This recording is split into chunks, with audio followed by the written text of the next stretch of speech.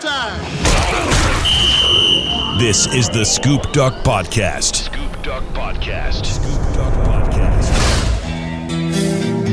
Every game. He's going to go back to throw the ball. Sets up, looks, throws toward the corner of the end zone. It is intercepted! Intercepted! The next of the ball!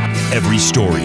If we just continue to push and grind and go and take care of our guys, it's going to be built to last. The Scoop Duck Podcast. Scoop Duck owner Justin Hopkins and Matt Bagley from 96.1 580 The Game. Scoop Duck and Hi-Fi. Matt Bagley, Justin Hopkins. I am tying my tongue in complete confusion. I have no idea how the Oregon men pulled off a miracle in Las Vegas. That was a much better take, Matt. That was that take 3? Take 2? Probably take 5, take 6. I practice sometimes. Yeah, I mean, need the practice. That's the beauty of podcasts. We can screw up and go, let's edit that. Not like live radio where you're like, crap, that's on there. Yeah. That one's sticking. You know what's funny? We've got a lot to get to today. I'm really excited. Talk Duck football during their off week. Interview with the equipment manager The for the equipment Oregon guru. football team. Yeah. Kenny Farr. Kenny Farr. Kenny's a stud. That's going to be a blast. Also, the obvious of brackets and basketball and all the madness that it's about to ensue this week. But you mentioned the difference between live and tape. Yes. Most people in my position hate live. They prefer tape. I hate tape and prefer live. Yeah, I actually prefer live too, I think, as well. And I like being interviewed when I kind of don't know the questions because I feel it's a little bit more I don't want to say truthful. I try and be truthful all the time, but I just think, it's a little bit more genuine. I like being interviewed and kind of going into it blind and not knowing the questions ahead of time. Yeah. But I enjoy this too. I mean, it's our podcast. We can talk about goats if we want to talk about goats right now, just because we can. It doesn't matter. And we're filling time, and people, are in their cars driving, or they're sitting at work, or they're running, or whatever they're doing, and thinking, man, I need some way to waste an hour out of my life. I'll listen to Matt and Justin, so we get to provide that. Well, luckily it's not a waste. And that was really insightful, by the way. Now I got to think about that. The next time you go on 1080 and they ask you about beer, that's clearly the spur of the moment question they throw at you. Well, that one's not, but what makes that one hard is I drink so much beer and so many different beers that I have to come up with like the one that really caught my attention that week. So like I've been on drinking 3 Magnets the last couple nights because I went and bought a couple cans at Beer Works and they had some specialty one-offs there. So that would probably be my answer on that one. But yeah, when it comes down to beer, I'm ready to roll. I got Racer 5 IPA in the keg at home right now. I'm ready to roll. Beer and football. Justin Hopkins. And some basketball. And some hoops. That's right. That's right. I mean, this story is absolutely incredible, and I can't wait to get into it. Do you want to start with Kenny Farr, or do you want to look at football first? Well, why don't we just, I don't care, football or basketball. We'll give Kenny a few minutes to sit there and get ready. But yeah, we could go football. But I could sit here and keep watching Peyton Pritchard's dunk. I just keep watching it over and over. That was amazing. Like in disbelief. I said the other night, when I think back to that Final Four team, the part that always made me chuckle is when they would get up like 25 and they'd bring in Charlie Noble. He was a walk-on. That everybody loved. Yeah, everybody loved him. The student section would cheer for him, but he was a walk-on. He was like the 12th guy off the bench. And the Peyton Pritchard dunk is the equivalent of that. Absolutely. I mean, just when you think that game couldn't be going any better, talking about against Washington in the final there, you think, this game couldn't be going any better. Next thing you know, he freaking breaks out a left-handed dunk, and you're like, wait, what the hell just happened? I mean, that was freaking awesome. I love his moxie. I love just the fact he was like, you know what? I have a feeling if it was anybody else but Washington, he probably wouldn't have done it. But Washington in the final and, them talking a little bit of trash before the game, he was kind of like, here you go, UW. I think it's established now, if you wear purple and gold, don't piss off the Ducks. Don't piss. Yeah, people talk about rivalries, and we joke about Oregon State, man, but Oregon-Washington is just that is a true hatred rivalry. I mean, just absolute hate on any sport. Like Oregon got smashed in baseball, 2 out of 3 games. I think they gave up 19 runs in one of them. But they won the last one, and that's what Oregon fans are talking about. It's like, yeah, walk-off RBI single or whatever it was that won the game. That's what Oregon fans remember, not the fact that they lost the other two. Mm-hmm. But, that's a rivalry. Yeah. I love it. Yeah, they don't remember getting smashed when they wore the Oregon Trail jerseys a few years back. They just remember Kenny Wooten dancing to the end zone, Jerry Allen losing his mind, and, of course, the Surrender Cobra last year. Oh, yeah. No, all of that. And, I mean, I could post on Scoop Duck. I could post on the board about the dunk against Washington, Pritchard's dunk against Washington, and we'll have 50 comments on it. And then you can go and post about the Beavers not even making the NIT tournament in basketball, and it's kind of like, I mean, it just tells you where the rivalries are at. Mm-hmm. I mean, Oregon State's got to elevate their sports a little bit. Well, I think that's part of it, too, is there's a respect factor of you respect Washington football with Chris Peterson. Right. You might not like that team. You should respect he's a darn good football coach. And you don't like Husky basketball. You respect what they've done. Right. First-year coach, installing that Syracuse zone. They're a good team. Yes. And you're thrilled that the Ducks just crushed them. Right. Two out of the last two meetings, in fact. Yeah. Absolutely crushed them. Yeah, crushed them. No, it was great. It was great. As far as Oregon, I guess we'll just talk basketball. That's what we're doing. As far as Oregon men's basketball goes, I think they got a good draw going to San Jose. Wisconsin's a beatable team. They're a good team, but they're a beatable team. Mm-hmm. I mean, at least if you're going to look at the 12 versus 5s, that's a favorable one for Oregon. And again, you're in San Jose to start at least. That's got to be about as good as it gets for Oregon, all things considered. Yeah. Yeah, I'll share my thoughts a little bit later as we'll resurrect Lock It In. Oh, yeah, that's right. Have to bring it back. That's coming up a little later. It's been a while. Yeah, been a while since we've had to lock it in. But we've got something to lock. Football, hoops, again, Kenny Farr, football equipment administrator for the Oregon football program. That's going to be an awesome interview coming up. Let's look at this team on the gridiron. Off week, but some insightful stories nonetheless.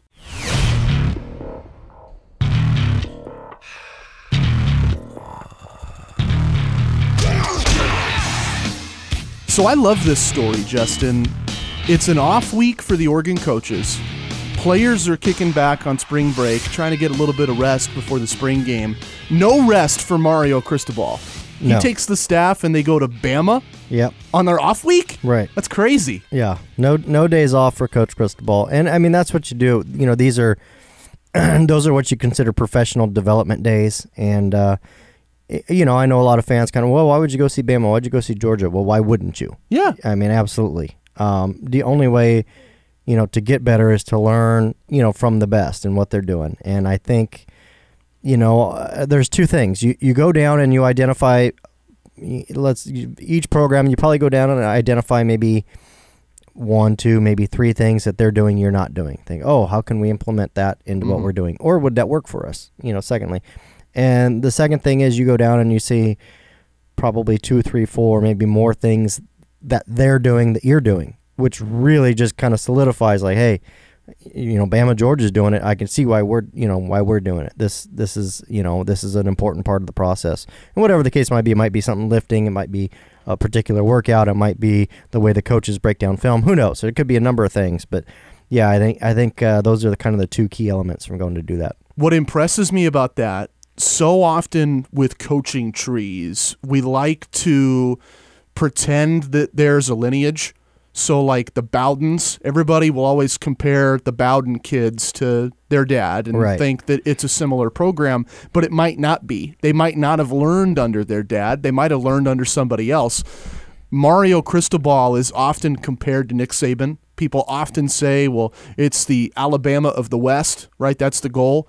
And I really believe that is the goal. I see that lineage there, and I think it's restored and built upon, upgraded every time he does something like this. Yeah, I mean, why wouldn't you want to be the Alabama of the West? I mean, I know Clemson's, starting to get into the national championship picture, a little more here, obviously won last year. But, I mean, Alabama's in the championship game every year, it seems like, and deservedly so. So, yeah, if there's somebody to learn after, it's Nick Saban. Now, I think Mario Cristobal puts his own twist on his program and how he does some things. But there are a lot of things he's taken away from that program and the way they do things that he's brought to Oregon. And more importantly, to the point, if you can become Alabama of the West, again, as I've said before, you got a clear path to the national title game. I mean, you are not competing week in and week out with Georgias and schools of that nature. I think, right now with USC being where they're at, Stanford's in a bit of a lull lately, a little bit, not the elite team they've been at certain times. UCLA certainly down. Right now it just really seems like it's Oregon versus Washington for the conference. Yeah, UCLA, I love an abbreviation that I read on Scoop Duck the other day. They are the University of Chemeketa, Lancaster. Yeah. Perfect. But, I mean, to me, the difference of the Pac-12, Stanford is a good team. David Shaw's a good coach. Great, yeah. Chris Peterson and Washington, you can say the same about them. Obviously, Mario Cristobal in Oregon, you can say the same thing about them. But the bottom of the Pac-12 would get crushed by the mid of the SEC. Yeah. Like from the mid to the top, there is a complete difference in talent. Yes. Yeah, I agree. I think as much as we pick on Larry Scott, who deservedly does get picked on, there is a disparity, in those lower teams, those mid to lower teams, as you said. Now, I do think that, on a good year, a USC or Oregon or a Stanford or a Washington overall can compete with that top end of the SEC. I do believe that, but overall, top to bottom, there's no doubt. And again, if you're Oregon and you want, becoming the Alabama of the West that's basically putting yourself in position to win the conference year in and year out, and potentially play for championships. It's a no-brainer in my mind. Yeah. No, I agree with you. It really sets you up to be the school on the West Coast, especially with the decline of USC. And the recruiting will follow. That's the key. This is, it's all a vicious cycle. In order to recruit well, you've got to play well. If you play well, you recruit better. I mean, it's this vicious cycle that just goes and goes. And, once you I think you see it at Alabama now, and now Clemson a little too. Once you kind of start that snowball and it gets big enough, it's really hard to slow down that damn snowball. Mm-hmm. And I think that's what Oregon's building towards. But the snowball doesn't get bigger in 1 year. It takes time, and it takes these processes. All right, so that's the process for Mario Cristobal and his staff visiting Bama, visiting Georgia, trying to learn how do we match up with the blue chips in college football. Back on campus, there were two really interesting interviews this week. Justin Herbert spoke with the media, I want to say Friday, and raved about just a litany of receivers that have improved this offseason. High praise for Justin Collins, Brian Addison, who I know you like, also Isaiah Crocker, Josh Delgado, and I love that. I think in an Oregon receiving core that is wide open, the fact that those guys are grinding and getting better is good news for Oregon football. It is. On the surface, I want to take those comments and wholeheartedly believe in them. Unfortunately, through the grapevine, I've heard receivers have been inconsistent at times. So to me, I guess if you're just a casual fan that reads those comments and you're excited about it, I think it's great. And and in no way would I ever imagine Justin Herbert does an interview and he belittles his wide receiver core. Oh, no, that's not his character. Yeah, no, I mean, I'm certainly believing that he's doing that not to be deceiving. He's doing it to, promote confidence, to promote chemistry, to just show that he's got their backs at every turn. But right now there's a lot of those receivers that really need to step up. Drops continue to kind of be an issue here and there. That's something that I've mentioned on Scoop Duck, in some VIP articles the last couple of weeks. That's something that they've got to clean up. But I do love that Herbert's still confident in them. I do believe all those guys are in there working. And I just like, we've mentioned so many other things being a process. Just because Oregon hired a new receiver coach doesn't mean he comes in and suddenly the drops are gone. He's ultimately still working with the same starting three. The starting three for most of the practices that we've heard about continue to be Schooler, Johnny Johnson, Jalen Red. Well, they played significantly last year, and all three had drops at certain times. That doesn't get fixed just because, Coach Bouknight showed up a month and a half ago. So hopefully that process continues. I know those guys are working hard, and I think the biggest difference will be discipline. If Coach Bouknight can bring in some discipline, we know Micah Pittman's coming in a couple weeks to start pushing those guys even harder. Mm-hmm. Josh Delgado, I know he's one of those guys working really hard out there. Those young guys coming in and really pushing those veterans in a positive way only make that room better. So drops an issue for Oregon. You've highlighted discipline. Do you think that's a 1-to-1 where you boost the discipline, you fix the drops? No, I think the discipline, the way I mentioned it, the bigger problem that's created was guys not being at the right position. Guys not, if they needed to go 5 yards and out, they were going 4 and out. I mean, all those things become critical components of a game. Yeah. We take it for granted. We assume that because the ball was right there and he could have nearly catched it, that was the right play. It might not have been. Yeah. No, so, if you're ahead on the route, that'll throw the timing off. Yeah, there's so many little and I think, there were missed blocks. You've heard Mario Cristobal talk about it, and I think that's the bigger issue when it comes to discipline. I don't think guys like Schooler and Johnny Johnson show up to practice and screw around. It doesn't appear to be their nature. But if you go into the meeting room and your receiver coach is up at the board drawing things out or whatever, and you're not taking notes and paying attention, that's a discipline thing. Those guys got to be engaged. They've got to have it down. And if your wide receiver coach is not holding you accountable to do those things properly, then there's, it's like being a parent. If you don't teach your kid the right way to do it and don't give them punishment for it, they're not going to learn. There's no reason to. Yeah. Similar thing for receivers. I love that analogy because it paints Coach Bouknight not as a bad parent, but as a teacher who wonders, how do I reach these kids? Right. They got bad parents. Yeah. And that's the key. You know as well as I do, communication's everything. So, being able to, and we've even heard Coach Feld come on and talk about being able to, communicate with people in their language, the way that they learn, the way that they understand is critically important. And that's all things through life. We're talking about football, but, talking about receivers right now, Coach Bouknight has to get up there and be able to, penetrate that communication to each individual who learns and listens differently. And so that's that interview. The other interview that caught my eyes and ears this week was Keith Hayward coming out and just being honest and really mature. Obviously, he wanted that defensive coordinator job, and he came out and said as much, quote, I definitely want to be the defensive coordinator. But he was also really optimistic and positive about Oregon football. He said, quote, Coach Cristobal did what's best. I'm excited where we're headed.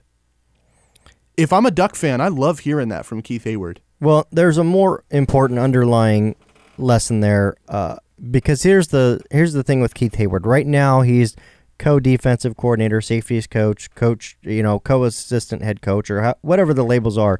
He is basically being groomed to be a DC one day. And really, more importantly, we're going to take a step farther. He's being groomed to be a head coach at some point in his career. Still a young guy, lots of time left for him. Yeah. And there's an important lesson. Mario Cristobal probably had a conversation with Keith Hayward, who they are great friends and have a great working relationship. Probably had a conversation to say, hey, Keith, you're right there. You're my guy. I want to help you advance your career, and I need you here. I want to help you advance your career. I needed to put the football program first. Mm-hmm. I felt that making this hiring Coach Avalos, put our football program, the most important part of this equation, at the forefront. That made us a better team, and that's my job. So I think the important lesson there for Coach Hayward is at some point when he gets the defensive coordinator, or because he might get defensive coordinator, and he might have an assistant coach under him that he doesn't, that he loves, like his buddy, but just isn't doing a good job. He's gonna have to make a tough call there. Or when he's a head coach down the line, he might have to make that exact same call. He might have a position coach that's really good friend, somebody he admires, respects tremendously. But when you've got this type of a candidate out there wanting to come, I mean, that's what puts your program, that's what makes your program better. You got to do it. We glanced at this idea a couple weeks back when the Avalos hire was announced. I think if you're Keith Hayward, you accept the fact that you're not going to get promoted tomorrow, but this move makes the Ducks a better defense, wins the Ducks more games, and potentially gets everyone on that staff on the national radar. Yep, and when that happens, a couple of things that happen. Obviously, if the program's elevated overall, there's more money being infused into the program. It means more money for assistants. Everything kind of changes. So it's nothing but a positive. I've said it before. Keith Hayward is being paid generously to coach what he's coaching now. It's going to take somebody to really back up the money truck to lure him away. And again, I know we've talked about this. Avalos isn't here for a long time. He's just here for a good time. He's gonna elevate this program for a year or two, maybe 3 at the most, I would assume. They might win a championship along the way, might compete, whatever the goal. I know what the goal is, but whatever might come. Then he's going to get a head coaching job somewhere. Yeah. If not Boise State, somebody will come knocking. At some point, Boise State will come knocking. But if not before then, somebody else will. And, that'll be a great hire. And by that time, who knows? Keith Hayward might be ready. Probably learns a lot from Andy Avalos along the way.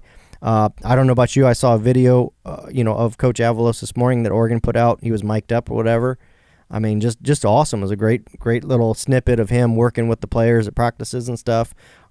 Every report I've gotten to me privately from my sources say that all the staff is on board with, what he's doing and absolutely considers him the home run hire we all thought he was. Mm-hmm. Yeah. At the end of the day, and you've gone to conferences, you've seen this up close. Coaches respect coaches, and they respect Andy Avalos. Yeah. Yeah, I mean, good coaches know good coaches. I mean, they do. I mean, I would have to say this. There's a reason that Washington State football under Mike Leach has been so successful the last few years. They recruit. They don't recruit well, but they recruit their guys. They recruit for their system, and they have some tremendous teachers on staff. I mean, you saw, the defensive coordinator goes to Ohio State, now at Oklahoma. I mean, Oregon's pulled away a couple of their assistants. I mean, Mike Leach has done a tremendous job, kind of like Mike Bellotti used to do at Oregon, identifying teachers and talented coaches on the come up and bringing them aboard. And you're seeing Oregon aware of that. And I mean, like Coach Mastro, Coach Wilson, Ken Wilson, Jim Mastro, both those guys are very well respected in the industry. Very good teachers. And fortunately for Oregon, they're on their staff now. Yeah. Every time you mention Jim Mastro, I get a little excited. Yeah. I would love... We've interviewed a lot of great guests. Yeah. We've had Coach Feld on twice. We've had the big dog, Mario Cristobal. Jim Mastro is like the white whale for me. Oh. I would love to talk to Jim Mastro and just geek out football nerdery. Just pick his brain. So a lot of people, because of the way he interviews, they liken him to Chip Kelly. Very, somewhat short with his answers, pretty direct. That's perfect. A little bit dry. But he's not. I mean, he's not arrogant. But that's just how he talks. He doesn't like. He doesn't like to waste words. He doesn't like to, put a lot of fluff around what he's trying to say. He pretty much just has what he wants to say, and he gets it out in a couple sentences, and that's it. Yeah. Yeah, we'll get him on the show. I guess. Coach Mastro, he'll be one of the more interesting ones because I think he's got the more interesting locker room right now. Talking about the running back group. I mean, you got Verdell. You got Darian Felix, who's back and by all accounts looking incredibly good. I know the staff was really high on him before he got injured, so he's going to elevate those guys. Habibi Likio's back. I mean, you've got Javon Wilson's showing up. You got a lot of dudes that can help you win football games. I haven't even talked about Dye yet. Feel bad not mentioning him, but I mean, that's a loaded room. There's a ton of talent in that backfield. Yeah, that's got to be a little bit of a balancing act for him. So yeah, we'll get Coach Mastro on. That'll be a fun one too. Almost makes you wish the Ducks were running the wishbone. Yeah. So much talent in that backfield.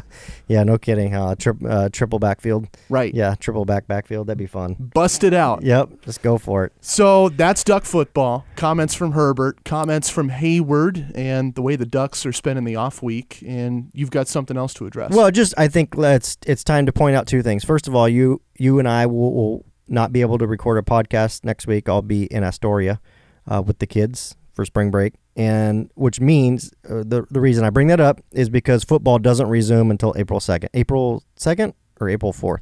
Anyways, early April, the Ducks are back on the field. So there won't be any practice next week. There's, fans that are listening that don't know the schedule, you basically have a couple weeks off too, away from Oregon football. So I just wanted to make sure everybody knew the schedule before we moved on. That's a good feeling. Yeah.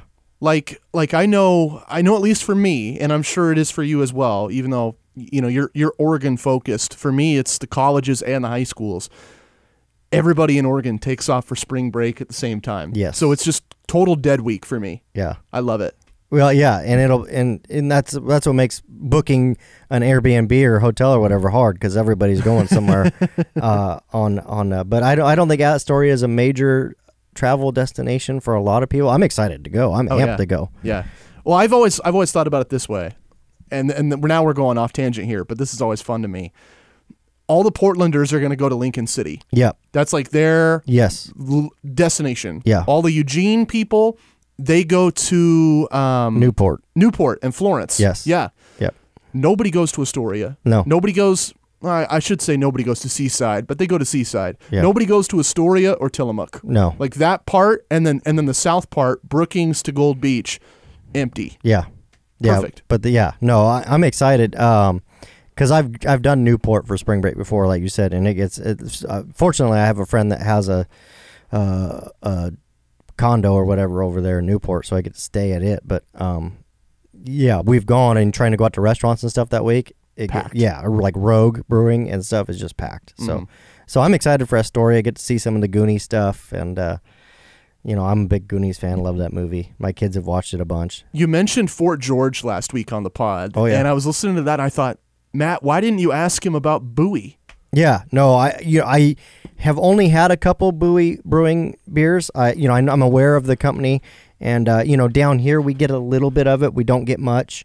So yeah, you know me, I'm certainly down for. My kids have grown up in breweries, so they're. Well,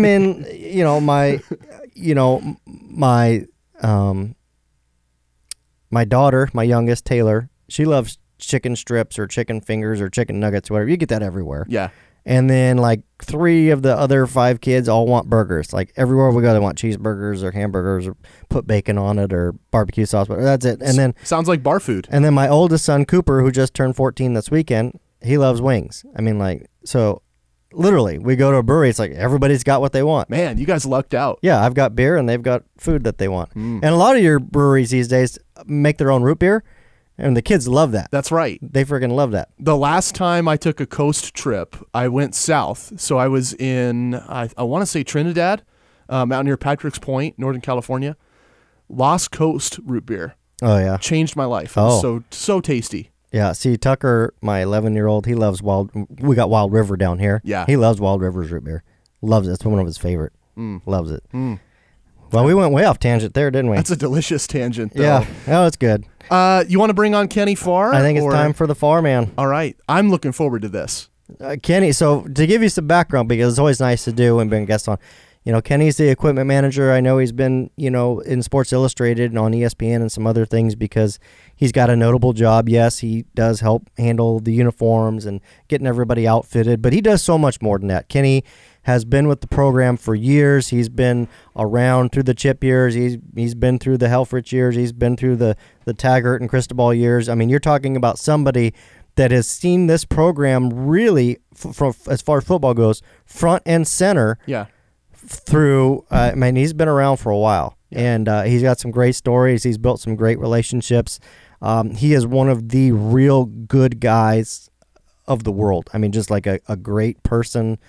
Somebody that you enjoy being around. He's, he got a great smile. He's always laughing. I know the players really like Kenny because he just because of what I just mentioned. He's just a good dude. So, grew up in Southern Oregon, so we'll have a little bit to talk about there, and it's just going to be fun to hear him talk. I can't wait. Kenny Farr going to join us next. We've got Kenny Farr. He's the football equipment administrator for the Ducks at KFarGoDucks on Twitter. Kenny, whenever we bring on recruits, I like to ask them why Oregon. But with you, it's a little different. You were a student at the university. You were involved when you were at Oregon. And then you left Oregon before coming back, a titan in the corporate world. I want to learn, why'd you leave Oregon? for me, honestly, it was more about, I just loved, obviously, growing up a Duck fan my whole life, and was fortunate enough to do this as a student and work for the team. And, when I got out of college and went out in the real world for a little while, decided it was more about doing something I really was passionate about doing and something I enjoyed doing. So came back actually when baseball came back. So that's kind of what was my first start full-time was with baseball when we reestablished a baseball program. And I did that for a season, and then Coach Kelly brought me over to football and been there ever since. So it's been a good ride. That's that's definitely an interesting ride. Let's start there. Let's start with Chip Kelly, man. You worked with him front and center, and he's at UCLA now, and Oregon fans love him, of course. And Chip did some amazing things. I mean, you hear a lot of takes about Chip, but from somebody that worked with him on a somewhat daily basis, tell us about the real Chip Kelly. Well, Chip is he's a very quick-witted. Obviously, people know that just from his media stuff, but he's very, very smart. Quick-witted, so he's always got a quick reply, and he always is. But he's really tactical in the way he operates. So it's always he's planning ahead, and he's thinking he's playing chess while everybody's playing checkers, kind of a situation. So he's but he was very involved as far as from I've had a few different head coaches now, but he was very involved in all the smallest decisions that you would think were insignificant, but for him they were significant. And sometimes you got to learn about that the hard way. So you kind of learn what he wants to know about, what he wants to have influence on from an equipment standpoint, and then and then go from there. But yeah, he was all the way down to the font on T-shirts. He wanted to have some influence on how big that was. Where a normal person, even me, I'd be like I thought you'd be more worried about how we're going to block this guy or how we're going to get this guy open. But all that stuff was important, and he tireless worker. Man, just always, he's always in coach mode, man. So he was obviously still is, but it was really fun to work for him when he was here, and obviously success followed. So it was a good time. That attention to detail just pops out to me. I want to know, what's the biggest difference in your job post Chip Kelly? Well, I mean, it's been different because each head coach has their own way of doing things, their own style, from all the way from how you're going to execute your day-to-day operations, in season and out of season, from when you get to game days and game weeks, just when we're going to practice. So when we were with Coach Kelly and Coach Helfrich, we were Sundays off, and we'd have Monday practice, where it is with Coach Taggart and Coach Cristobal, where we practice Sundays and have Mondays off. So those are just small little changes that they make, and just how they meet, when they meet. When I was here with Chip, we started moving to morning practices, and that was a change from when I was a student with Coach Bellotti. So just from getting in early and getting all your work done early in the day versus in the afternoons into the evenings and sometimes nights. So that just changes like that. But as far as just personalities, they're all different, and they're all coaches, and they coaches are coaches, so they want the baby, but they don't want the labor pain. So just get your job done, and do it at a high level, and you'll be all right. So kind of a don't bother me unless there's a problem sort of a deal. Exactly. Or make sure you've run this by me before you just do something. But some of them is a little more important than others. But it's a great job, though. I mean, honestly, man, I'm just so fortunate to do what I do and be at a place like this. So it's awesome. So Coach Cristobal, obviously, in charge now, the boss man, and you, like you said, you've been through Coach Kelly, you've been through Coach Helfrich, Coach Taggart. How is he a little bit different? What do what's kind of your take on? Obviously, you're not going to speak badly about the boss, but No. just in comparison, what are some of the things that maybe he does a little bit differently than some of the other coaches? I would say this, about him is he sets the example for all of us, and that's football. Every employee for football or player or anything, he sets a great example. So he's one of those leaders that he practices what he preaches. So I know, and I'm being an equipment guy. You're usually here early and you're here late, and there's very few days that I'm in before him, and I don't that he leaves after me. So whenever I get here, his car is usually the only one here, and then when I leave, his car is usually the only one here. So, I mean, he's a guy that just grinds away, man. And he you know, I have nothing but respect for how hard he works and how bad he wants, you know, to make this place, you know, top level. So I'm not surprised by that at all. No. We had Coach Cristobal on our podcast, probably a month and a half ago, right after signing day. And I'm thinking it's the day after signing day. You're going to take a vacation. You're going to kick back. And he did. He flew to Miami, spending some time with his folks, and he's calling us while he's on the beach. Like, the guy, no days off, no rest. No, I mean, well, when we got back from the Red Box Bowl, you know, we got back New Year's Eve at like 9 o'clock at night or 10 or, you know, whatever. You know, everybody's tired. It's been a week in San Francisco and the bowl game and just all that leads up to that, you know. And, you know, so I get up the next morning. It's New Year's Day. The trucks are going to get back it's not very far from San Francisco, so we got all of our semis coming back to unload, and we're unloading them like at noon. So I roll in about 10 o'clock, you know, not a single car anywhere around here on New Year's Day except for the head football coaches is already in. So I was like, wow, man, this guy, it's incredible, you know, just how bad he wants to win. And, you know, like I said, man, he sets the example for all of us about, you know, just work ethic and doing things, you know, to the maximum. That's amazing. I mean, if it was me, I'd just be popping Red Bulls all day long. Man, seriously, yeah. I don't know how he does it. I know he likes to pop his skim milk on occasion or whatever, but you know, Kenny, for the folks that may not have read an interview or watched one so far, just a little bit about what your job entails. What are you doing on a day-to-day basis? I know it changes in season from out of season, but just overall, how would you describe your work?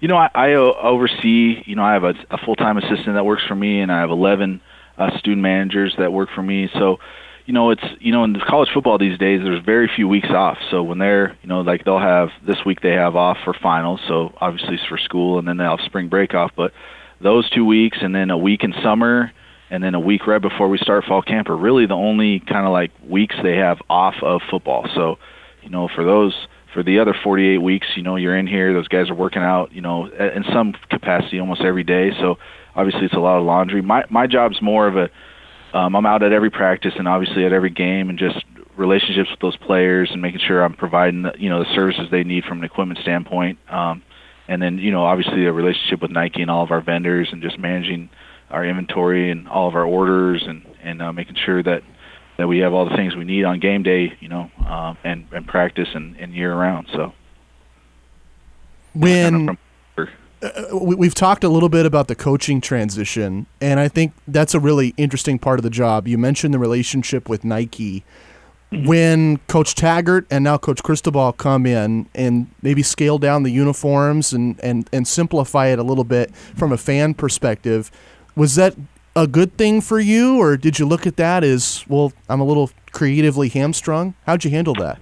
I mean, personally, I think, you know, one of the reasons that obviously our relationship with Nike is second to none. So, you know, and part of the reason that it is that way is obviously our relationship with Mr. Knight and all the alumni that we're dealing with on a daily basis that provide, you know, products for our guys and design and all those things. But part of it is that, you know, we've been willing to push the envelope. So when Nike wants to push a new idea or a new concept or, you know, they want to test a new, whatever it might be, uniform, gloves, cleats, whatever, you know, we've always been willing to try that stuff. If they go to like some other schools, you know, their top schools, like if they change the color of the shoelaces, like it's going to be like they're going to have a riot in the street. So the willingness for us to try those things and to do that stuff and be a good partner with that kind of stuff, you know, which is kind of our tradition now, is to not be traditional.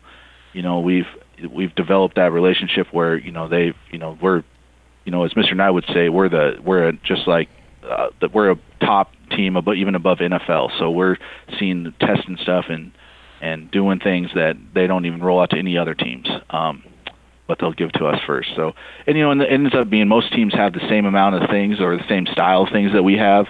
And most things we just have more colors or more options or, you know, a lot more stuff. So it's been really good for us. But as far as the relationship with Nike and the coaches, it's, you know, the uniforms, that was more about, you know, that was really designed far before we had the coaching transitions from Coach Taggart to Coach Cristobal. That was kind of in the works, and part of that I think was wearing a bunch of crazy uniforms and changing colors and doing all that stuff, and that stuff is really cool and innovative. But when you're not winning games as much as you would like, that stuff it takes a little bit of the shine off that stuff. So I think the idea behind last season was just to kind of get us back to basics, and then as we go forward into 19 and into 20 and into 21, I think you guys, the fans, will be excited about the way we're going to go. So there we go. There's a little heat. I like that. Some uniform people. It's funny to me.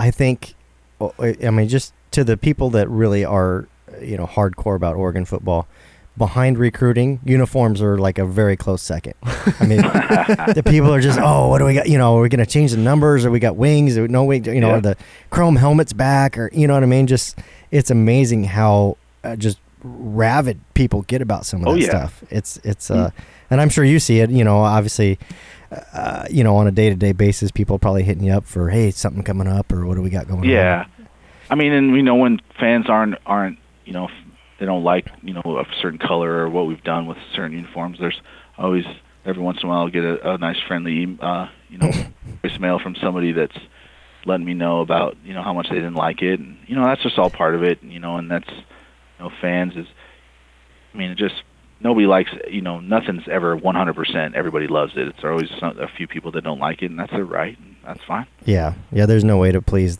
the entire. Yeah. You're just kind of trying to. The way I look at it, people ask me this all the time, like, what's your favorite uniform combination? Or I'm like, man, whatever we win in, really, because if we win, it always makes it look better. So that's kind of the way I look at it. So that would be like maybe the Rose Bowl uniform against FSU for you. Is that one of your favorites? Yeah, that's a great one. That was a great uniform, because that was a big win for our program, to beat a team on a national stage like that, especially a team from the South, and that was good. That was a great day in Oregon football, that's for sure. Well, and especially the way they did it. Jameis Winston coming in hot. Everybody's, Jameis Winston, a great player and everything, but the way the defense stepped up in that game, I know I didn't expect that to happen. I don't think many fans did. That was not like that. Not like that. That's the good kind of surprise. Yeah. So how much interaction on I guess maybe like on a week-to-week basis are you? Is there? I guess my question is there a lot of stuff that we don't even see that you guys are trying out and coming through? And are you just, pretty consistently working with Nike, or is it just kind of like a couple times a year? Oh no, it's a couple times a month where we're testing out. We're testing out right now. We're testing out basically for new styles of jerseys, so not colors, but just new. They call them chassis, like a car chassis. But we're testing out new chassis that are not going to be released until 21. We're testing them just to figure out how they, when guys, we wear them in practice, and they look very similar. They're marked very similar to our practice jerseys. So you could, if you look closely, you could tell it's a little different. But they're just testing to see how things wear and wash, and if they rip or if there's failures, and we're trying to figure all that stuff out in practice so we don't have some kind of big, failure in a game where it's going to, affect somebody's playing time, or obviously make a big spectacle of somebody's uniform ripping or falling off or anything like that. So, talking with Kenny Farr, he's the equipment administrator for the Oregon football team. Follow him on Twitter at KFarr. Go Ducks. Kenny, as I was doing my research on this, getting some questions together, I was blown away looking at an opening that you have in your department. And I want to ask you about this. You're looking for an intern. The minimum qualifications for this, bachelor's degree and a ton of experience. You want a guy that is a software pro, inventory software, heat transfer graphics software. It all just sounds so scientific to me. And I'll be honest, I had no idea how scientific this all is. Do you ever just impress people when you talk about your job and just all the management that goes into what you do? I guess, the eye of the beholder on that one. That stuff sounds really scientific, and it is to an extent, but it's just, something that, we want somebody that has, we have inventory control, so any retail store has inventory control, so it's very similar to that, but, you know, where you receive product and you put it into a system, and then when you issue it out to players or staff or anybody, you check it out of the system to that person. So it's a way for us to track and keep our inventory, you know, when we need to order stuff and we're running low on stuff, you know, kind of the trends of what's going on with everything. And, you know, with the, you know, cutting out and heat pressing and doing that kind of stuff, that's just a computer, you know, a software system that we use where we can, you know, cut out logos and make shirts and make jerseys and kind of do custom work, but very similar to like what you would find like at a print shop or anything like that makes apparel. So Wow. Through the years, you know, we've seen Oregon gear on a lot of really famous people. You know, LeBron Sure. James, Kobe, Macklemore. I mean, a lot of people sporting. I think Timberlake had them on up in Portland. You know, just kind of explain that part of the job to be. I mean, that's got to be. I'm sure they're not coming into the office and you're sending stuff, you know, to them, to their managers, agents, whatever the case might be. But I mean, how much demand is there for Oregon stuff from some of these, you know, elite popular people out there, if you will?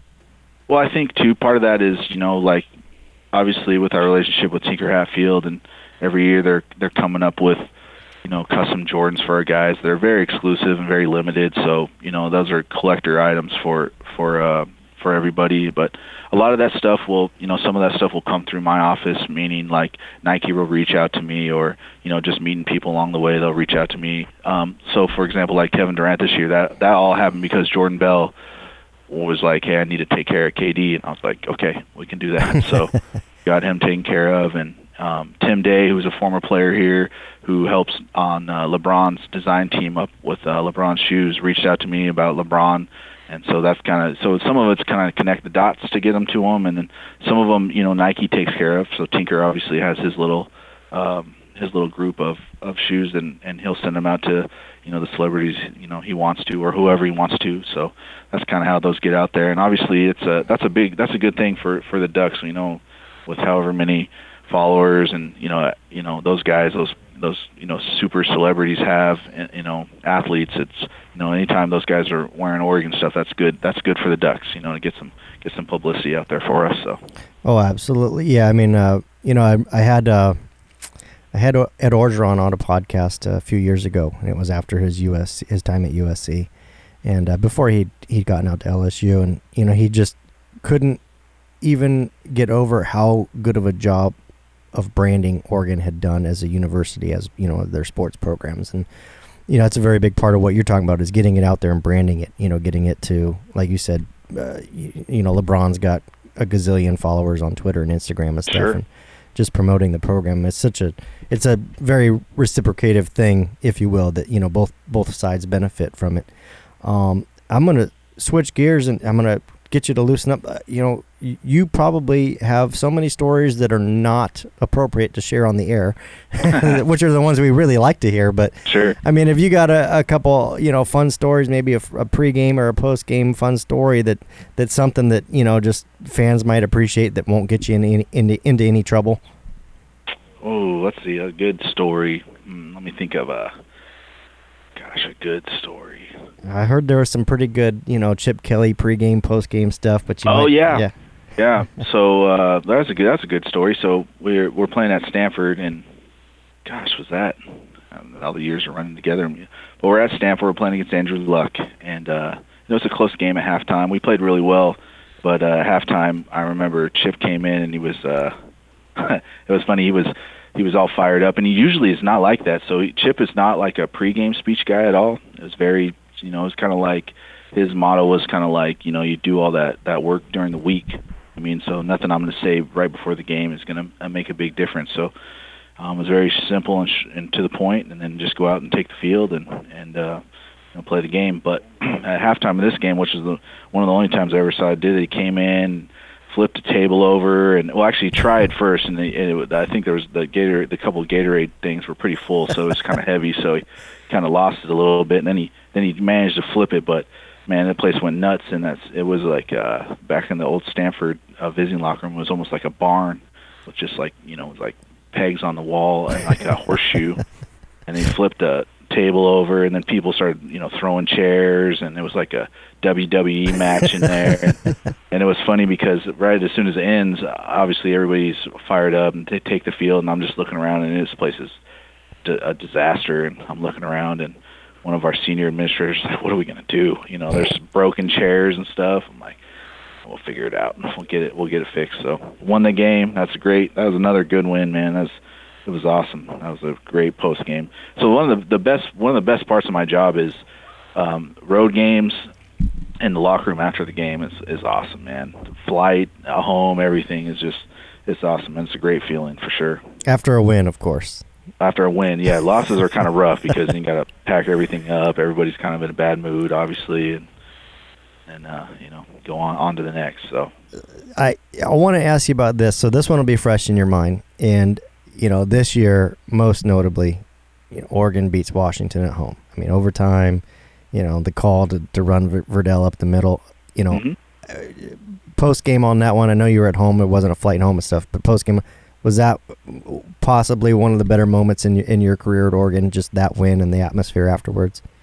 I mean, I think so in the sense of, over the last, 3 or 4 years, man, the program's been through a lot. A lot of turnover, a lot of changes, a lot of, uncertainty, and that's obviously a marquee victory over a really good team and our biggest rival. So, as for Coach Cristobal, I think that's a big win, and for our program and the trajectory we're going, that's just a momentum builder, and for our guys to start believing, and what's possible here, and getting us back to where we should be. So, that's definitely up there. And it reminded me of back, when I was a student, and we weren't as dominant as we are now or have been. It's those kind of program defining victories where all of a sudden, instead of like man, I think we can win, it's like we expect to win. You know what I mean? Because we train hard enough year round, and our guys believe. So I definitely think that's that we'll look back 5-10 years from now and say that was kind of one of the beginning moments of our rise to the top. So our guest is Kenny Farr. He's the equipment manager for Oregon football. Follow him on Twitter at KFarGoDucks. Kenny, I think that's a really good point to look at this year's team, and we're not asking you to be Adam Schefter and give the scoop or be some just expert on the X's and O's, but just your perspective, watching practice, being in the locker room, knowing this program as intimately as you do from your angle. How do you think they'll do next year? I mean, honestly, I'm very encouraged. I mean, part of it is if you were out at our practice, our players practice hard, man. They go really, really hard, and all of them. So to a man, it's, the guys that aren't buying in or aren't committing 100% to being their best, those guys stand out because they're the odd man out, so there's no Joe Cool and I'm too good and I'm not going to, everybody's going hard. So, just that culture of, competing every single day, it's definitely evident, more than ever right now and after this first week of spring ball. So, I mean, I'm encouraged as I ever have been as far as our trajectory of our program and where we're going this year and next year and beyond. And I can't wait, to see what we got when we roll out against Auburn here in Dallas in a couple months. So, yeah, man, I'm excited, and I think all Duck fans should be too. And I've been around for a long time. We got a lot of talent on this team. A lot of talent, a lot of guys that maybe haven't, people don't know their names or they haven't made a ton of plays, but those guys are they're up and coming stars. So everybody should be excited for that for sure. And on the heels of that, Kenny, because you did mention something that parlays perfectly into my next question. I know you don't work in the recruiting offices, but you're well aware of recruiting and coming in and hits and misses and tough years and great years.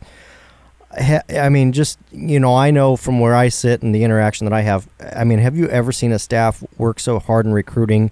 Did you ever think that a class like Oregon just signed in 2019 was even possible? I mean, what were some of the things that went into that? I mean, what's kind of your take on just how successful Oregon was in recruiting with Coach Cristobal?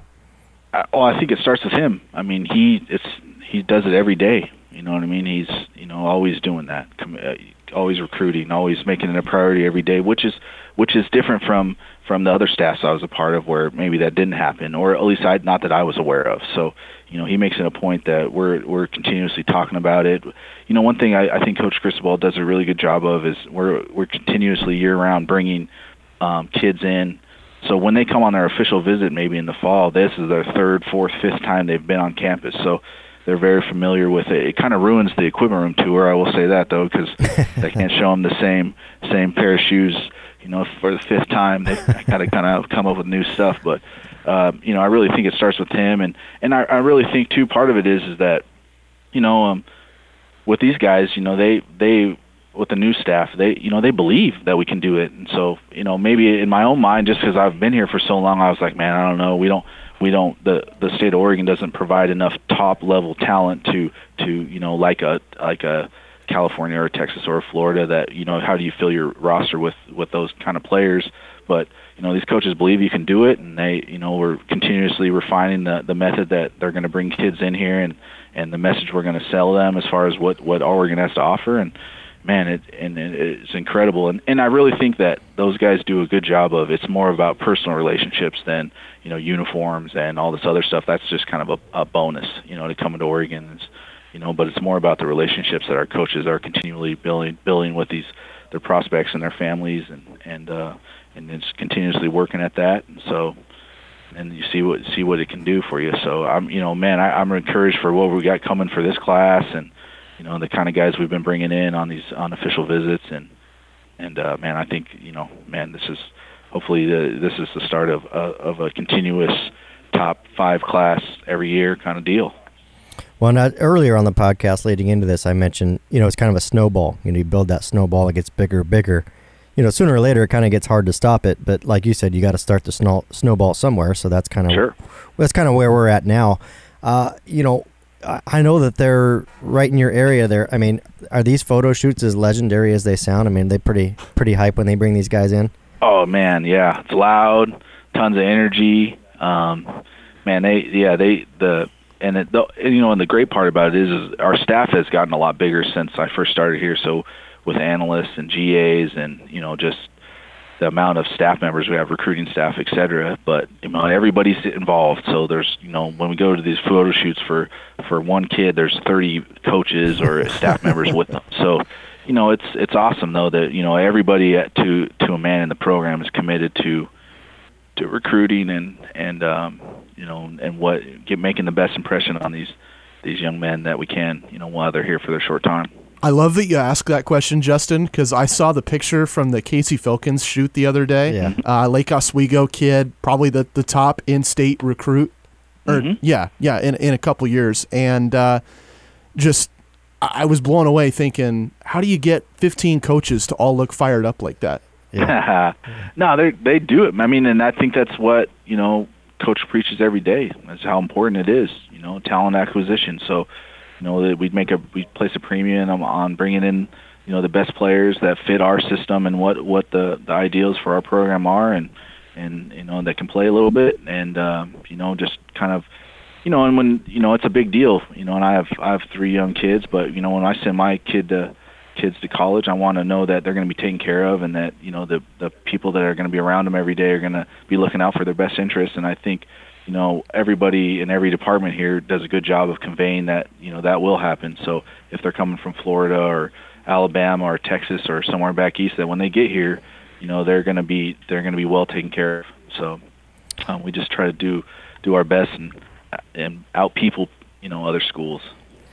Kenny, a while back, I don't remember you. I think you were coming home. You were coming to Grants Pass, and I think I tweeted something at you about going somewhere. I think it was your wife that tweeted at me that you were heading home because you wanted your mama's meatballs or something was your favorite. I can't remember what it was. Something like that. What do you? How often do you get back down to Grants Pass? You know what? I don't go very often. A couple times a year. And the reason why is my family's all lives down there, so they come up here so often for games that I see them quite often. And to be honest, with this job, there's not a lot of days off though where you can just go away. So it's usually maybe an hour or two in the office on an off day, and then the rest of the day off. So So my family is pretty good about coming up here, so I get to see them quite a bit. But a couple times a year, I'll get down there, and I always try to go see some old friends and go to some of my old spots, and just kind of enjoy Southern Oregon. Yeah, it's definitely changed through the years. Grants Pass done such a good job, of the downtown, kind of reviving that a little bit. That Dutch Brothers money's really yeah, no doubt, really kicking in. But no, I mean, and you were, let's see, so I was class of '97. You were pretty close, I think. 97. Yeah. So it's funny when you think back to the first Dutch Brothers coffee stand that's still there, and then they had like the one that was in Fred Meyer in the store. Yep. Yeah, I remember that. And people would be like, "Oh, it's crazy now." Yeah, see how big that thing is. I should have got in on that when I was young. I know a few of my buddies did when it was still just a baby of a corporation, and now they're doing pretty well for themselves because of it. So well, but it's awesome. I went to school with all the kids. Boris, my kids, and right. Yeah, that's awesome to see that how that thing's come up. Yeah, and it's great. Obviously, Travis got kids now, and he's really involved in soccer with his kids and stuff. And my kids have played against Grants Pass a bunch, and they got all the the fresh uniforms and all the cool. But no, I mean it's great that he's doing that. I mean it's giving back, and I know he does. I know that they do a lot with that family, but it's just like you said. I had the same thing. I'm thinking back in high school. Right out of high school, it's like, man, these people are crazy putting $50,000 into these top coffee stands or whatever they were at the time. They weren't much. And now they're $500,000 to buy one or whatever. Exactly right. And they're all making money. So all making money. Yeah, we love coffee. That would be a do-over for us, Kenny, to go back. Exactly right. No doubt. Yeah. No, funny story about that is my old boss from a while back went and bought. Travis had a street bike. He had like I don't remember. It was like a Honda 600 or something like that, and he was selling it.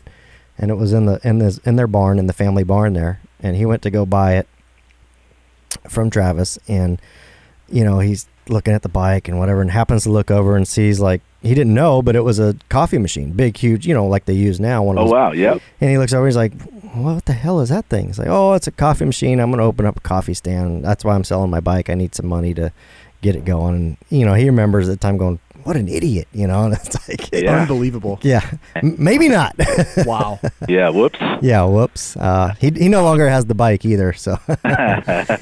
Well, yeah, and Travis can buy a whole probably bike company now. So he's doing all right. He's doing all right. Well, Kenny, I know you've got work to do. Even though the coaches are gone, you've got stuff to do. We appreciate your time, man, and I want to have you on again. I know you don't get many days off, but we want to get you back on. I appreciate it, man. Thanks for having me on, guys. Thanks, buddy. All right, man. Take care. That was Kenny Farr, Ducks football equipment administrator at KFargo Ducks on Twitter. Now let's change focus and get you the most exciting story all March. The Oregon men have won 4 games in 4 days. They have punched their ticket to the big dance. The Oregon ladies are the 2 seed in Portland. Let's talk basketball. Basketball, then we'll lock it in at some point because I have some predictions about these teams. I'm so excited about these teams. Let's take a step back, though. Take the Bill Walton time machine to beautiful Las Vegas, land of liberty. The Ducks winning 4 games in 4 nights. What was the biggest surprise to you, Justin? I think overall, well, obviously the fact that they did win all 4 games, and then I'd have to say, no question, the biggest surprise is the way they beat Washington in the final. No doubt. I mean, just smashed them. Wasn't even close. So as far as a surprise goes, that's number one. But, secondly would just be, I know ASU was a tough game. Would just be the way that Oregon won. They played good basketball, and then that's how they won. Peyton Pritchard elevated his game. I thought he had some rough moments still, which is to be expected, but he had some superb moments too, more superb than rough. Again, we've talked about the women and the way they play ball and the team. I thought the men mirrored that probably the most that we've seen all year through the final. And I mean, just an amazing. It was just an amazing. There's really no words for it, especially for them to finish the season the way they did. You beat Washington to end the regular season, then you beat Washington to win the Pac-12 tournament, and ultimately, I mean, let's face it. I mean, probably until about halftime of that final game, nobody expected Oregon to be in the tournament, in March Madness, NCAA tournament. Yeah. And boom, I mean, there they are. I mean, and now we're talking about them, being there to upset Wisconsin. I mean, it's crazy. It's all crazy. 4 wins in 4 nights. Wazoo is one, okay? Mm-hmm. They were the second worst team in the Pac-12. You can convince me Oregon wins that game. You can convince me that Oregon beats Utah in the quarterfinal, a team that they beat earlier in the year. Yeah. And maybe they're close with Arizona State, but 3 games in 3 nights to go to overtime with ASU and slug them and beat them, and then turn around and on your 4th game, no rest, and it's finals week for these college kids. Right. They are exhausted, not just physically, but mentally, to turn around and spank Washington the way they did. I did not see that coming. No, I think, and the crazy part is, obviously, beating Washington's big. The way they beat ASU was, I mean, first of all, they were getting called for walking down the court, it seemed like. I thought that was a really poorly officiated game. Way too many whistles. It broke up the gameplay completely. I mean, it was just, every 12 seconds there was a whistle. I mean, it was a very tough game to watch. But coupled with that was the fact that, Kenny Wooten got into trouble early, really didn't play any of the first half. Didn't play all that much of the second half, played more, but not all that much. I mean, that is a huge wrinkle to this Oregon team, and they still, you just figured out a way to slug through that game. Once they won that game, the way they did, it gave me real hope that they would compete against Washington, just because, hey, man, that was a slugfest. That took some real grit, to get through that ASU game, and now you get Washington, and I thought that would give them some confidence. And it did, and they beat Washington. They got to tear down the nets and find out that they are the 12 seed going to San Jose in the South region. Yes. A great spot for them. I thought 12 was a little low. I thought they could have been as high as 10, 11 if you really wanted to, but I think that landed them in a favorable spot overall. I agree. I thought 12 was too low.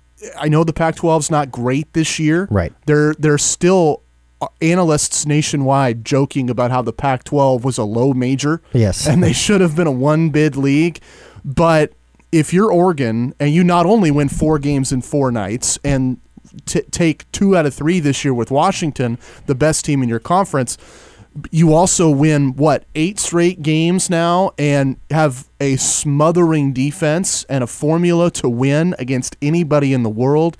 I think the Ducks could have been seeded higher, but they land in a region that really suits them. Yes. They're close to home, San Jose. That's going to be a green and yellow crowd.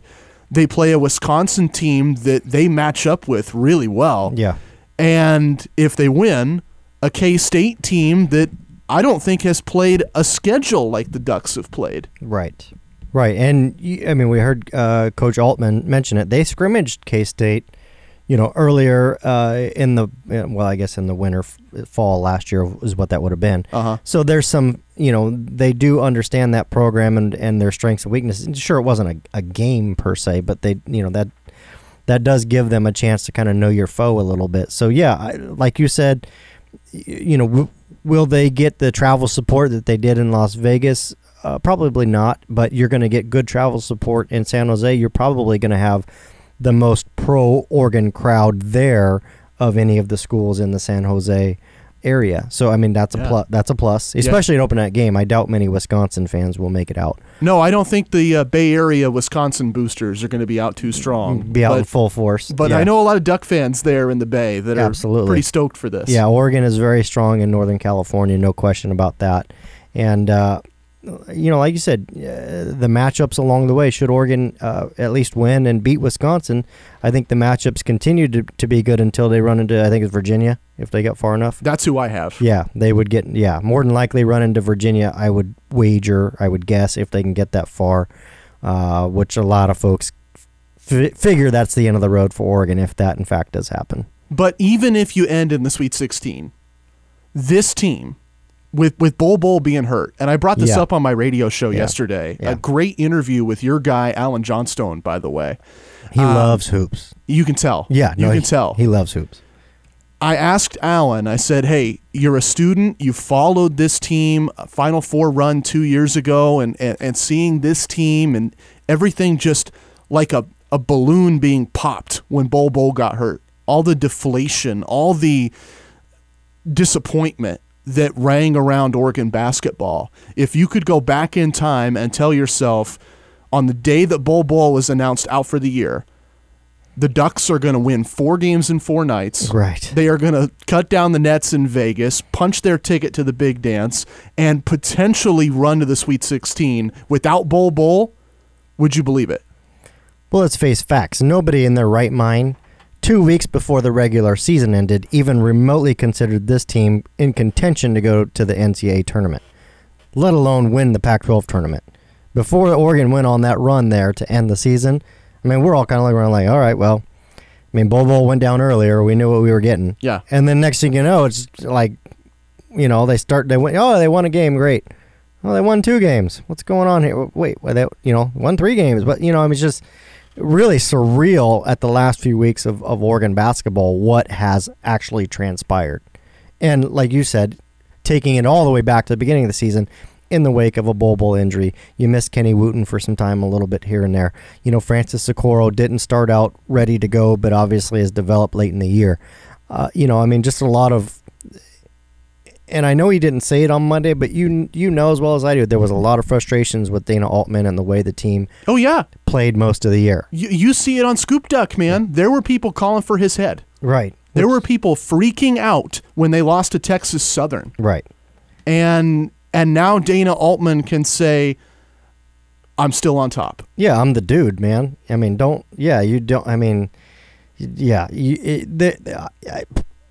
I guess I'll say this for me. I cannot envision another coach as good as Dana Altman ever coming to Oregon to coach Oregon basketball. He is a tremendous coach. He's been a tremendous coach since he got here. I mean, if Oregon's going to make the investment to lure a big name away, that's great, but I'm not sure that it happens. Dana Altman's been the best thing to happen to Oregon basketball in quite some time. Yeah, I look at it this way. He's definitely the best men's basketball coach in the building. Absolutely. If you want a better basketball coach, well, he's not going to take that men's job because he's got a pretty good one on the other side, Kelly Graves. Yeah, Kelly Graves getting it done over there. And again, we're gonna this is us segueing into the women's basketball. Another great draw. Yes, a 2 seed could have been a 1 seed, but you really lucked out. 4 in-state games Yes. potentially. Yeah. So they host the first 2 rounds at Matt Knight Arena. Friday, they've got Portland State. Right. If they win, we assume they win, right? 2-15 matchup, they're going to win. Then they play Sunday.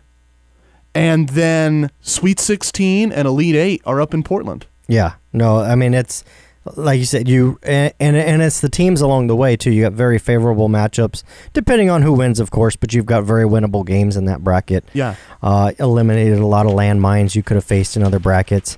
Again, you get to play your first 2 games at home. You're going to have hopefully a hell of a turnout for crowd support at those 2 games.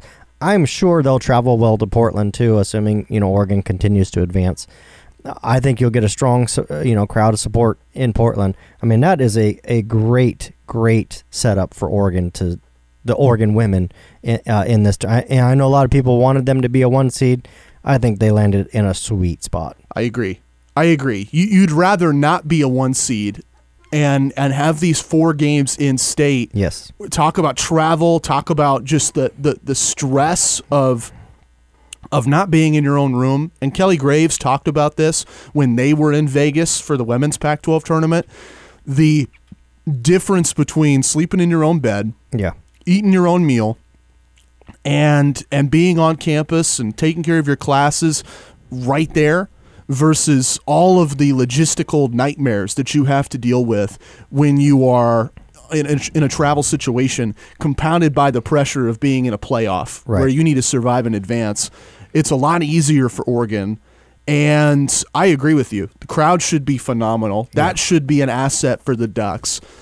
They have Portland State. either Indiana or Texas. I got Indiana in my women's bracket, but that's just for me, a little bit of selfish reasons there. I know one of the players on that team. And then Sweet 16, you've got Ducks, likely Syracuse. Guess what? They beat them at the start of the year. Yeah. If they win that game, they likely play Mississippi State. Guess what? They beat them in the first month of the year. Yep. This is a great matchup for Oregon. They Yeah. could go all the way. Yeah. No, this is of course everybody's, well, you still got to win the games. Of course you got to win the games, but I mean in terms of getting the right kind of draw, this is, I mean, it's a great opportunity for Oregon, which I said before the season even started, this could be their year, and it certainly looks like it has the potential to be so. I actually think the loss to Stanford at the end of the year was a good thing. I mean, I know it's great to win the Pac-12 tournament and all that. Again, I think that loss was a great thing for Oregon. Chip on their shoulder. Yep, a little bit of a chip on the shoulder, a little bit of hey, we're not invincible. Let's get back to doing our thing, and they will. I trust Coach Graves and the players. If there's a team that's resilient and can survive that, I think it's this team. There's two kinds of games that I think change your program that way. One kind of loss is a team strategically owns you. Yeah. Right? This was not that game. No. This was not a game that UConn and Notre Dame and Baylor and Mississippi State can look back on in film and say, okay, that's how you beat Oregon. This was a game where the Ducks beat themselves. Yeah. Just tired legs. They could not get shots up. They could not leap for rebounds.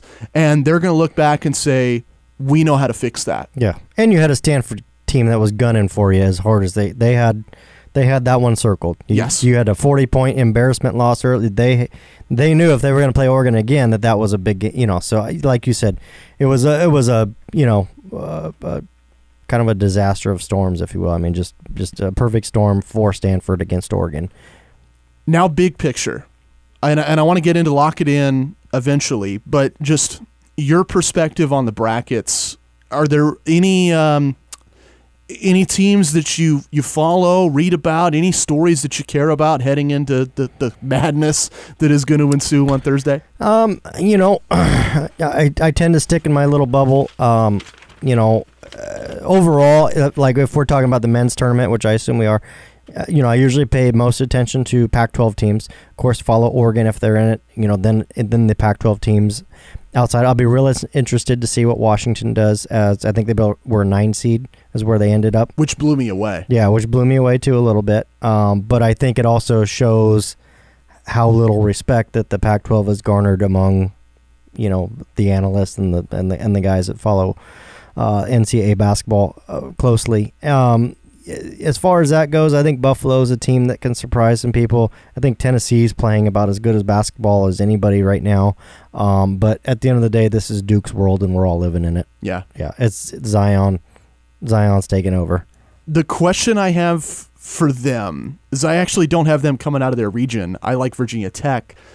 But how much can Zion carry them? Because I think they might not be the best team in the tournament. Right. But he is by far and away the best player in the tournament. And when RJ Barrett's on, he's an exceptional player too. When he's cold, we've seen that. We've seen good and bad RJ Barrett, but we've seen a lot of really good Zion. And at the end of the day, if Duke's smart, two of the things that stick out to me always when you're talking about March Madness, if you have a big man, I think that gives you a leg up on most games. Mm-hmm.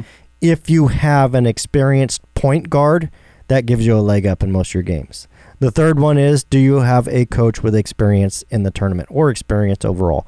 That gives you a leg up. I think Duke's got 2 of the 3. I mean, they've got a good point guard. I don't know that they've got an elite. Well, they have an elite athletic point guard, but it doesn't mean that he can lead the team. And I think that's been the biggest knock against Duke. They struggle offensively, like we've seen with Oregon at times. No rhythm, guys standing around, and they don't get the ball into Zion, which is what they should be doing. Oh, yeah. I mean, that guy should have 50 points every game, and there's no reason not to. The joke I heard on Twitter the other day was, don't give it to Zion because he's only going to hit 90% of his shots. Yeah, exactly. Yeah. I mean, it makes zero sense to me. I mean, he's either going to score the bucket or get fouled going to the bucket. Yeah. Every time. Every time. So if Duke figures that out, which I've figured out, and I'm not even a genius, that should be the focus. I still think Duke can get out of that.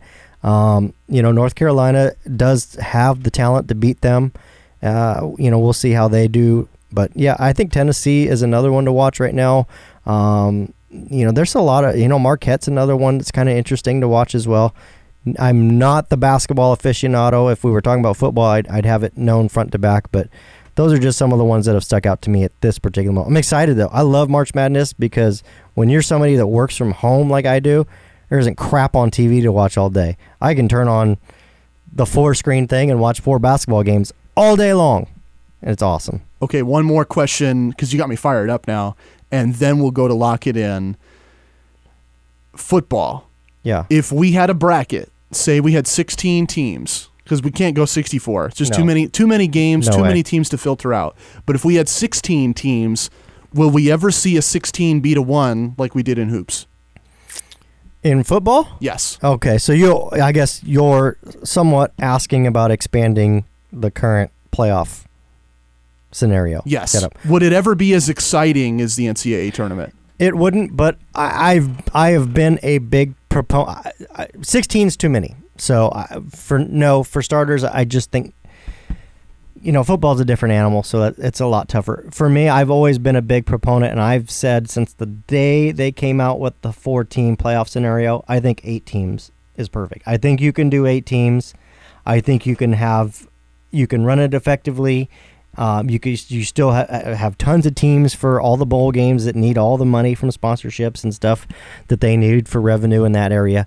I think you can do 8 teams effectively, and I think last year was a perfect example of most years, those top 8 teams outside of the top 1 or 2 usually, anybody can kind of beat anybody. I mean, you could have LSU beating Oklahoma, or you could have Penn State beating Ohio State. I mean, you had 8 teams there that you could literally pencil and say, hey, look, these could all be close games. And I think that's the case most years.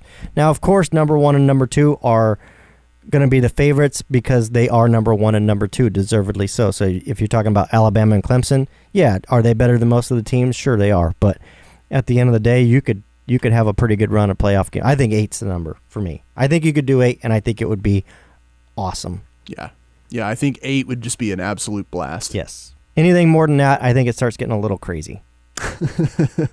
Yeah, you don't say. App State can't beat Alabama. Well, I mean, at that point, you start having like 2 and 3 lost teams in there against, Alabama was undefeated or lost a game, or, Clemson, or, I think a 1-loss Georgia, or, and we're talking football again here, a 1-loss Georgia, or even, a 2-loss Ohio State. Overall, it's going to come down to how much actual athletic talent do those teams have? Do they have the roster and the depth to basically compete with the elites, which are Alabama, Clemson, Georgia? I mean, those teams, no question, have great athletic talent and depth. That's why they're at the top. And great coaches. All 3 things that you need on a basketball court as well. Let's go back there quickly. Lock it in. Lock it in. Basketball. Ducks are going dancing. Let's start with the men. What do you think's going to happen? Well, men, if we're talking about it, my lock of the week for the men, I think Wisconsin wins. Really? Yeah. See, I have them beating Wisco, and I have them going to the Sweet 16. But I'd love to hear, why does Wisconsin win that game? So I have, don't get me wrong, I have my bracket with Oregon winning. It's a Scoop Duck bracket, so I didn't want to upset the masses, but I did pick Oregon, and that I do believe that Wisconsin's going to win. Number 1, the Pac-12 isn't very good this year. It wasn't, and even through the tournament, as brilliant as Oregon played, as well as they played, as awesome as the story has been for the last few weeks, they were beating mediocre teams at the end of the day, in my opinion. Yeah. Even Washington, which is why Washington's a 9 seed. They're not a 3 or 4 or 5 or 6 seed. They're a 9 seed for a reason. And as great as that win was, as great as the Peyton Pritchard dunk was, I just don't think Oregon's that good. Wisconsin plays terrific defense. We know that. This is definitely going to be a contrast of styles. If you go back and you look at the betting money right now, the smart money, the guys who do this for a living, their money's on Wisconsin, not on Oregon. And I think it's really easy to stay on a high when you're on a high, But now Oregon's going to have a week off-ish before they play again. They're going to come crashing down a little bit. I think Wisconsin gets them. I'm sorry, guys. Don't burn down my site. A plea from Justin to the world. Hey, go easy on him. I think you're the voice of logic right there. I don't agree. I don't personally have Oregon losing, but I understand the logic. I get it. I think the Ducks are going to the Sweet 16. Now let's talk Oregon ladies. On that note, I'll follow it up. If Oregon beats Wisconsin, I think they can get to the Sweet 16. Okay. I do agree with that. That's fair. That's fair. I just don't know that they get past Wisconsin. I agree that Wisconsin is tougher than the second round. Yeah. I think Wisconsin's tougher than K-State. Yes. Oregon ladies now. I'm really close to having them all the way. Yeah. I think so. Our lock of the week this week is, will they win? Yeah, they'll win. I'm certain they'll get out of the Eugene Regional. They'll get up to Portland. And I think they'll do their thing in Portland. I don't want to predict them all the way on this podcast as my lock it in that they win a championship, but I do believe that they'll end up in the Final Four. Okay, that's fair because we don't want to jinx them. Right. If we go out and we say, hey, bet everything on the ladies, no doubt they're gonna take home a trophy, then Portland State pulls off an upset for the ages on Friday. Right. But everything is lined up for this team. Great bracket. Great coaching staff, great roster. They've matched up with the opponents that they are likely going to face. And they won't play Notre Dame till the title game. Right. So they'll be fired up in that game. And if they play UConn, they catch UConn on the worst UConn year the Huskies have maybe had in a decade. Yeah. And Oregon's healthy. Yeah, I think that's a big thing. So, same thing applies to the women as it does to the men, in my opinion, in terms of a championship caliber team. Do you have a great coach? Check. Kelly Graves is a great coach. Do you have a really good point guard? Check. Oregon's got that on lockdown too. Do you have a big man? Big woman in this instance? Check. Ruthie Hubbard's among the elite out there at her position. And she's healthy now. And that's the thing. Oregon's healthy. They check the 3 boxes for me that you're looking for in a championship team. Like I say, I think Final Four is undoubtedly in range for this team. I'm with you. Well, we won't say national title. We won't jinx this team, but Final Four, I like it. Absolutely. Couple of good locks. All right, now the spring sports. Just real quick, we're just going to spend a minute there because you brought it up at the top. I think it's a good idea. Get into baseball, softball. DeLuca unloads on one to left. Back to the wall. Out of here. So there's two kinds of people in the world. Glass half full. You beat Washington in extras in a thriller. Glass half empty. The previous 2 days, Washington slapped you around. They throttled you. Where are you when it comes to the weird series the Ducks had on the diamond? I prefer to think of myself as an optimist. I think there was some good to take away from. It takes a lot to get your butt whooped like that and then be able to go out there the third day and muster something up. And Oregon did. Washington clearly didn't really get it done on Sunday offensively for themselves, but Oregon was able to squeak one out. I think it's a moral victory more than anything else.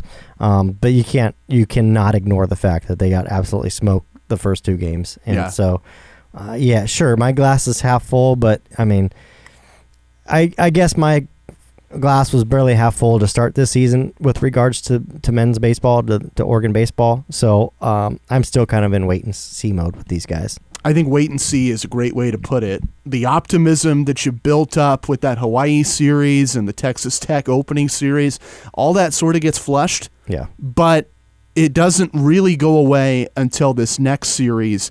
They've got number 20 ASU coming to Eugene. Sun Devils are the only unbeaten team in college baseball. That's a really good team and a great story. Yeah, that'll make them tough to beat. Yeah. So George Horton has his detractors. I think about the opinion piece that made the rounds last year in the Register Guard.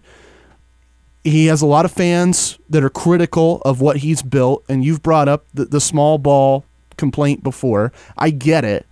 And I think this really is a test of it this weekend. If they come out and they take 2 out of 3 from Arizona State, get back on track, all the pressure's off. But if they come out and they lose 2 out of 3 or they lose all 3, there's no shot for Oregon this year. Yeah, I mean, it seems early to go with that, but I guess again, it depends on how good this team can get between now and the next 2-3 months. But I consider them what they are. They're probably a middle of the pack type of a team this year. That's where I think they're at. I think they might win some games, but they're definitely going to lose some games. And a team like Arizona State's clearly clicking on all cylinders right now, so makes them a very tough foe to beat. And I think you can say the same about softball. 9-game losing streak for the ladies. Brutal. And brace yourself, Duck fans, because it might get worse before it gets better. Brutal. Yeah. Number 7 Washington coming to town for 3 games at the Jane this weekend. Oh, jeez. How about just how busy Oregon Athletics this weekend? Man. Baseball was hosting 3 games. Yeah. Softball is hosting 3 games. Women's basketball. And women's hoops are hosting a whole semi-regional of the NCAA tournament. Yeah. Yeah. And I think track and field kicks off this weekend too, if I recall correctly. So what you're saying is don't drive to Eugene. Yeah, don't drive Eugene. Although there will be a pool of fans going to San Jose, I'm sure, for this weekend. But yeah, softball 9-game skid. What seemed so promising to start and kind of gave us room for optimism just seems like it's been absolutely squashed the last few weeks. So, we'll see. I want to say I think that was a bit to be expected, just because I'm not sure overall that team had the talent. I'm sure some of those girls are getting tired because they're playing a lot. There's not a lot of depth behind them. Hell, there's not a lot of girls on the roster overall. I was just going to say, it's a tiny roster. Yeah. And I get this in softball especially. You don't need 10 pitchers. Right. You're going to have girls that they will have complete game after complete game after complete game because their arms don't get tired the same way. Right. But you still need depth in the field. Yes. You need a backup shortstop, backup center fielder. That's going to come into play. Yeah. And right now the Ducks don't have half of that. No. And they're still figuring each other out. The coach is still figuring out her players, probably figuring out how to communicate to some of them, specifically the players, vice versa. You've got some young players coming into a new program. It's tough and it's unfortunate that they've hit this streak, but again, if we circle back to the beginning of the season, I didn't see this as a championship caliber softball team. They've probably still played above expectations to this point, so I guess we'll see if they can turn around. All right. That's everything. We I like men's hoops. Yeah. I like men's hoops. We both like the ladies to do well, and then we'll see what the spring sports can get done in the coming days. Scoop, Duck, and Hi-Fi. Anything else you want to hit before we wrap up? Nope. Probably won't be an episode next week, guys. With like I said, there's no football next week. I'll be in Astoria, which makes me coming into the studio here really hard. You don't say. Yeah. And otherwise, have a good week, and we'll be back at it again. Let's see, that'll be like early April, I think. Okay. April football season. Here we go. I can do this nightlife all day long.